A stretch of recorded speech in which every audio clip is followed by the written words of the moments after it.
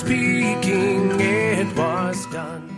Welcome to sermons from St. Paul's Lutheran Church of Minot, North Dakota.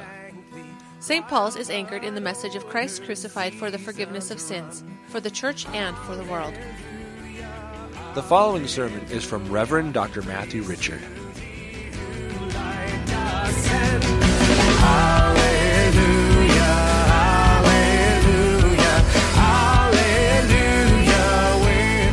The epistle is from 1 Corinthians chapter 4.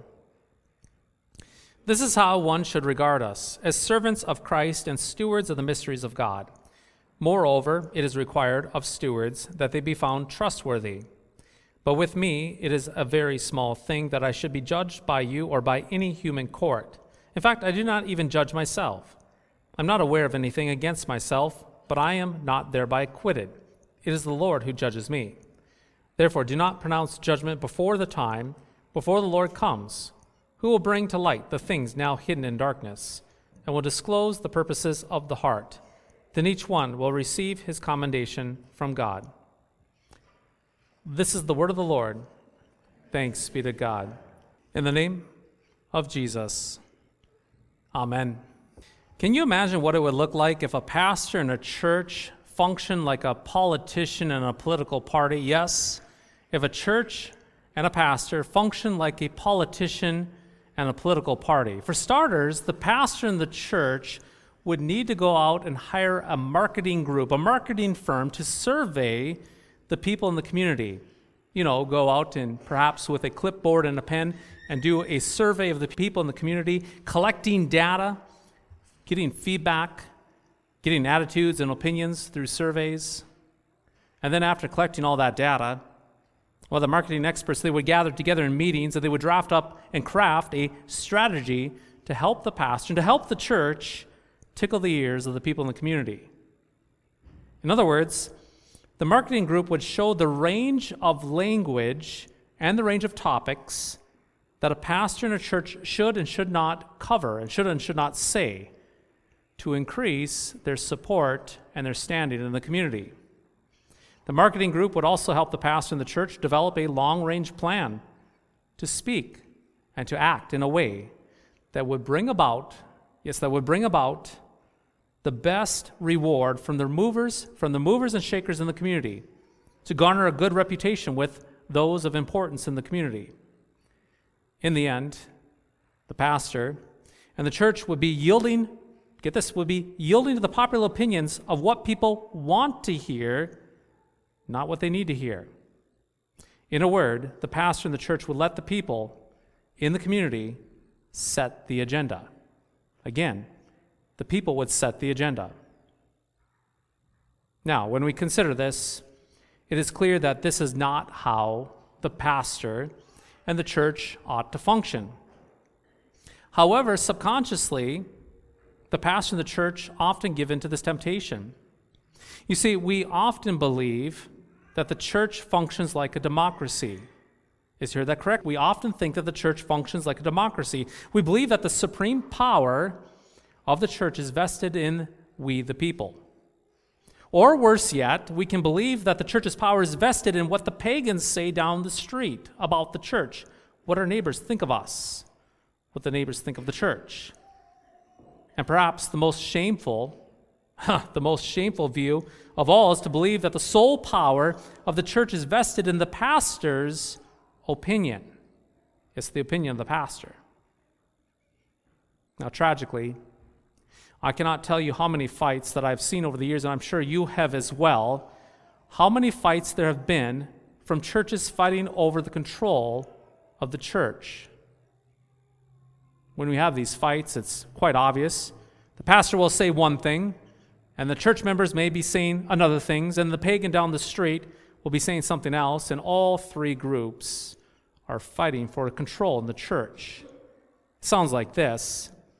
You know, we must listen to that neighbor down the street, the unbeliever, for our major concern is evangelism and outreach. It's evangelism and outreach in the church, how to reach the lost. We must take in consideration what the unbeliever is saying.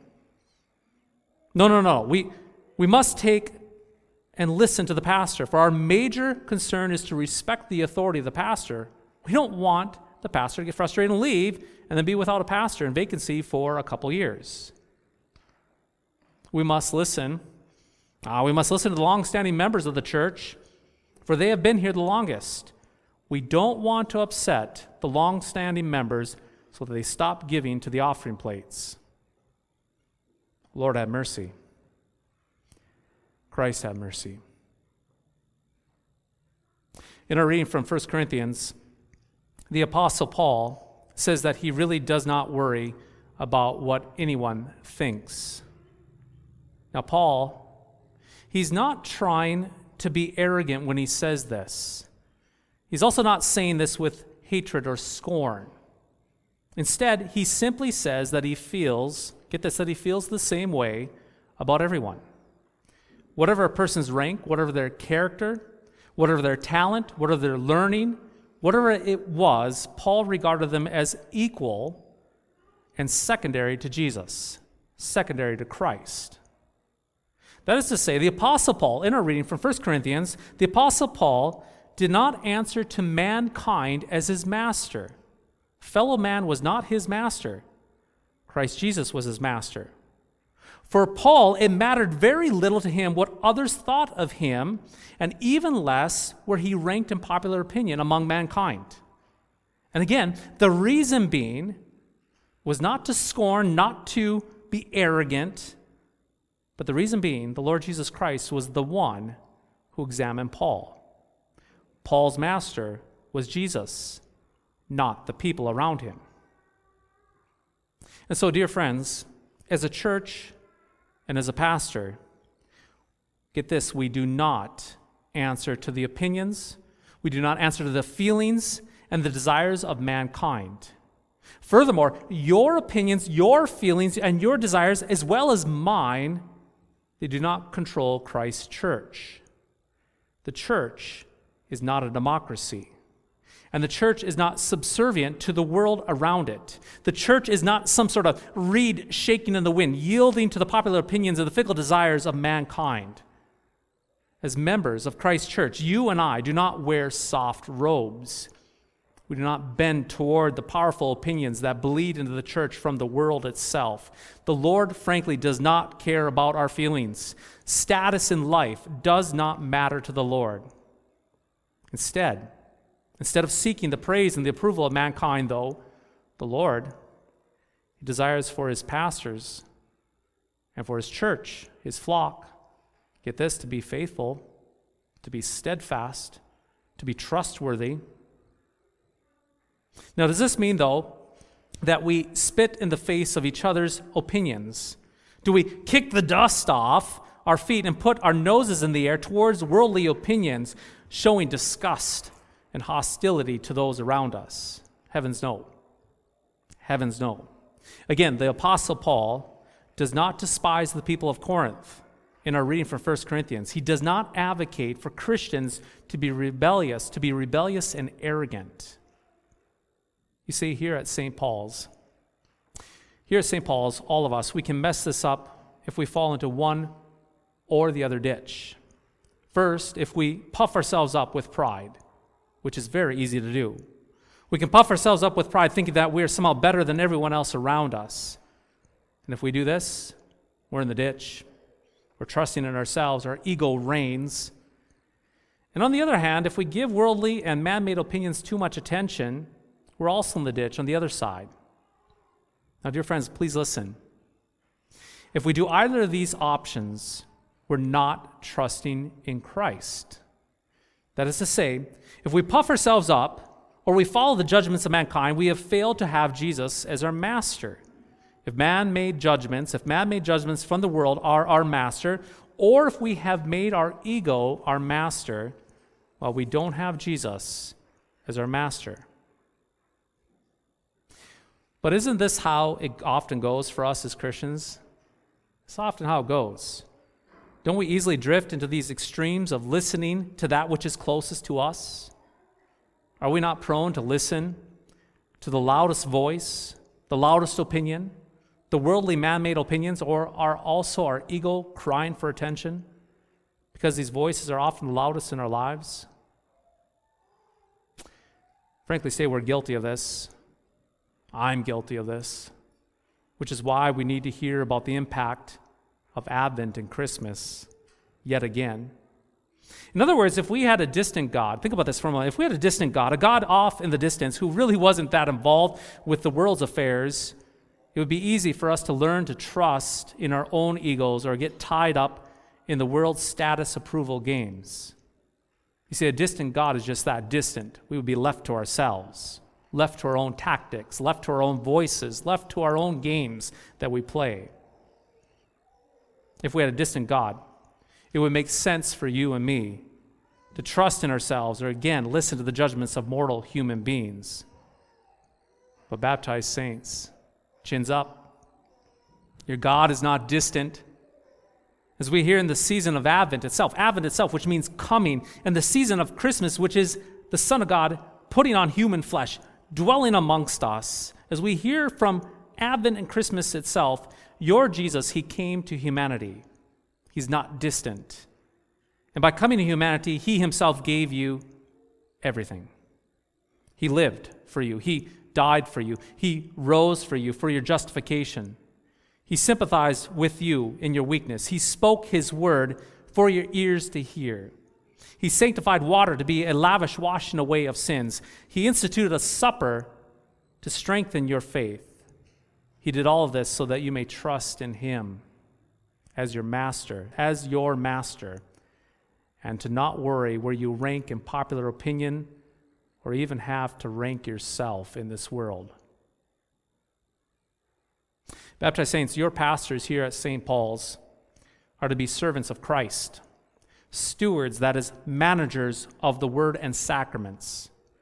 Your pastors are to be faithful in delivering the goods of Jesus to you, not somehow peddling the judgments and the opinions of mankind. And you parishioners in the church are not in this church to gobble up whatever suits the fancy of people or whatever the influential and the mighty of the world judge as good for a particular time. Like your pastors, you too are to be faithful. Together, we are to be faithful in giving and receiving the gifts of Jesus, for we have a God who has come to us to be our master, and we as servants, he's not distant from us. And because Jesus is your master, get this, it matters very little to you and me what other people think about us. Because Jesus is our master, we don't need their approval. And for us as a church, it should matter very little to you and me, to us as a church, what the world thinks of us, and even less where we are and where we rank in popular opinion here in Minot, North Dakota. The reason is, the world and even our own opinions are not our masters. Jesus is our master. And as our master, Jesus has done all things well for us, so we need not compare, we need not compete, we need not doubt or fight. We already have everything we need in Christ Jesus as our master. And so it does not matter what Minot thinks of St. Paul's. It matters what Jesus thinks of St. Paul's. And so, dear baptized saints, whether you and I, or as a church, whether we are viewed as the Messiah's misfits, or whether we are well thought of by others, or mostly kicked around by the world, it matters very little to us, because Jesus is our master, and we are his servants. And he is not a distant God. He comes for the sin sick, he comes to give good gifts, and he comes to this church to bestow upon you forgiveness, life, and salvation, so that he may be your master and you his servant. In the name of Jesus, amen.